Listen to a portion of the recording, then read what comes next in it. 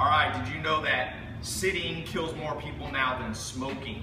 So, you know, the seat in your car, your desk at your work, sofa watching TV. According to this doctor in today's book of the day, Get Up, he says these are the real killers in the world. He makes a crazy bold claim. He says for every 2 hours sitting or every 1 hour sitting, you cut 2 years off your lifespan.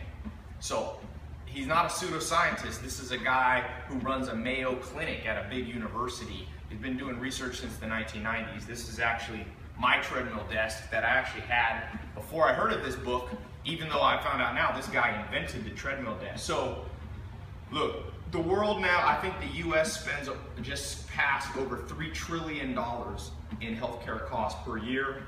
For you and I, everybody in the modern world is dealing with being overweight. 1 in 3 people have high blood pressure. About 25% of the US and a lot of the world is either diabetic or pre-diabetic. It's actually a big problem in China. They eat Kentucky Fried Chicken all the time. Believe it or not, that's the most popular restaurant there. So here's the takeaways from this book that I got.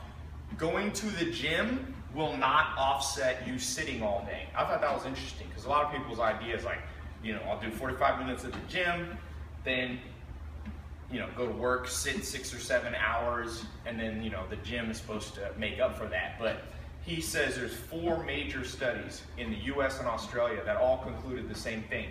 You can't offset sitting all day, no matter how much you go to the gym. Okay, so and I actually saw the US government publish something. They're usually not publishing much on actually being healthy, but they published something that said the same thing. You can't offset sitting by 45 minutes at the gym or just jumping, even on a treadmill like this. It has to be long periods of time, because this book talks about the way the human DNA is built, and our DNA didn't change that fast. So we have the same DNA that our ancestors had 10,000 years ago and beyond, and they spent most of their time sitting or sleeping, right? So number 2 thing I thought was interesting in this book, he says they were trying to study why some people eat a lot and get fat, and some people eat a lot and don't get fat. And basically it comes down to this NEAT, which is non-exercise activity thermogenesis. So basically, you and I, according to this doctor, says about 60% of the calories we burn every day come from just what they call your resting basal metabolism rate. So that's just like laying down, breathing. Your brain, I think, burns about 20-25% of all your calories just thinking. So then he says another 10% is from the actual heat process of eating, and then some of it's activity exercise. But he says the largest one, the biggest variable that makes a lot of people skinny, able to eat junk food and stay skinny versus people that are fat, not necessarily junk food, but the same amount of food. He did a big study where they ate an extra 54,000 calories. I thought that was crazy. It was like a 3-year study. And what happened is, it's non-exercise activity that really matters, meaning going to the gym is exercise activity. He said it's hard to burn in 45 minutes enough energy. So if you look at a treadmill like you go to the gym, you run for a while, you only burn like 100 or 200 calories. So he said the difference is in this non-exercise thermogenesis, meaning a farm worker who walks all day when they're at work, okay, will burn like they said up to 2,000 extra calories versus a secretary who just sits in a chair all day. So he said focus on not what he called volitional exercise, like going to the gym, like, oh, now I'm gonna go to the gym for 45 minutes. He's saying focus on the rest of the day, which if you've heard my talk on, I did one on holidays, it's the same principle.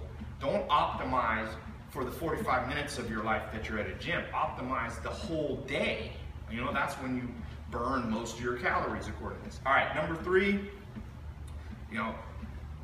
start getting the solution. Well, before I said that, he talked about education system, which I'm big on. Children. He was saying, this stat, I'm gonna read this. In the US currently, 4% of elementary kids, 8% of middle school kids, and only 2% of high school kids have daily PE, physical education. So then he's talking about all these kids diagnosed with ADD and all this stuff.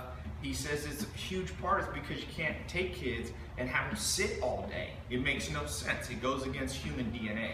And like my mentor Joel Salatin told me, anytime you're looking at something and it's going against the grain of nature, he used to tell me, Mother Nature laughs last. And that's what the world we live in now, where 60% of people are overweight. 60%, first time in history, more people are overweight than malnourished. You know, 100 years ago, there's people on their deathbed because they didn't have enough food. Now it's the opposite. So next thing he said that I thought was cool. He studied with this top diabetes clinic, and they were studying what happens after you eat. So right after you eat, your blood pressure peaks, right? Because what's happening is your pancreas is producing insulin. Insulin pushes the sugar, the glucose, into your muscle, so you get energy, basically. That's the oversimplification, but that's basically the process. So what happens is, or what they found is, if you go for a light walk, okay, right after you eat, for 15 minutes. So this Dr. Levine, he says now, after he eats a meal, he just moves around. It'll drop your blood pressure, your blood sugar in half. So if you just eat a lot, like especially if you eat a lot of junk food, and then you just lay on the couch and watch the game, he said those blood sugar peaks stay high for too long. And that is a precursor to diabetes. And it's interesting, pre-diabetes is a huge problem, meaning you're not quite diabetic. I read somewhere, not in this book, but by 2030, 50% of kids in the US are going to show symptoms of either diabetes or pre-diabetes.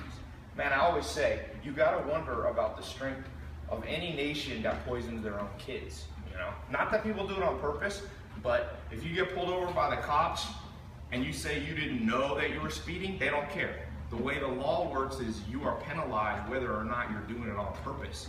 You know, if you're accidentally speeding, you still get a ticket. So parents, you know, I'm not trying to lecture, I'm just telling you what this book says. So this is what this guy's trying to lecture the world and saying, look, you can't create an environment where your own kids are getting poisoned by their blood sugar levels, right? So activity is a solution. So you gotta break, according to him, you can't just sit and then walk. There's some good research that every hour you should get up and move, you know, and it doesn't always have to be like sprinting. This thing, I have it set, this treadmill desk, I get mine from Lifespan. You can check them out. There's some cheaper ones. This one has a real big top, which I love. And I have it set right now while I'm talking to you. I've got it set at, let's see my speed, 1.2.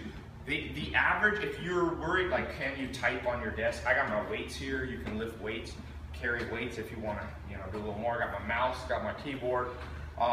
With this thing, you got, if you set it to 1.1 miles an hour, which is very slow, you'll still be able to get stuff done, type, talk on the phone, not be out of breath. But in 4 hours, you'll have walked almost 5 miles, you know, and the goal is 10,000 steps is an ideal thing. So he's big on trackers, tracking your steps. This thing has a built-in tracker.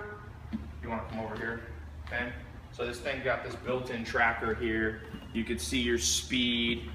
You can see, I just started it. I've walked for 11 minutes, your steps. The goal is to get to about 10,000 steps minimum, but I've been able to do like 20,000 steps. Also, iPhones now, as you can see, these iPhones are pretty sweet because they got, they have your steps automatically tracked. So yeah, anyway, part of living the good life is not just about money. You gotta have health, and I know we're all guilty of sitting too much. He said when they study primitive tribes on average they only do 3 hours a day of sitting. So I thought that was a good benchmark for myself, only about 3 hours. I read in some other books, if you have to read, don't sit, because the sitting process is bad for you. So lay back, like lay in bed and read, or lay, because that's more how our DNA is built for us to rest. Chairs are artificial. So if you can keep your chairs under 3 hours a day, according to this doctor, you'll see an increase in your NEAT metabolism, and in those days when you eat too much, you'll be able to burn it off. So anyway, today's book of the day, make sure you check out. If you're not following on my Instagram, I post these. Also my Snapchat, Ty Lopez and the #1. I'm starting to post a lot of unique stuff there, and on Periscope. In fact, right after this, I'm gonna do a live call on Periscope. Download the Periscope app. It's free, and I go on there and I answer questions if you want to talk to me live, you know. So check out this book. Get it on Amazon or the bookstore, James Levine. It only costs $17 new, so you probably get it for $5 used. And it's definitely worth a read. I skipped around and I read every page. For the people always say you read every page. This one, but some of the pages I speed read. So this took me about an hour because I was researching some other stuff. I like to not just read, I like bounce around. Okay. So anyway, see you tomorrow. All right.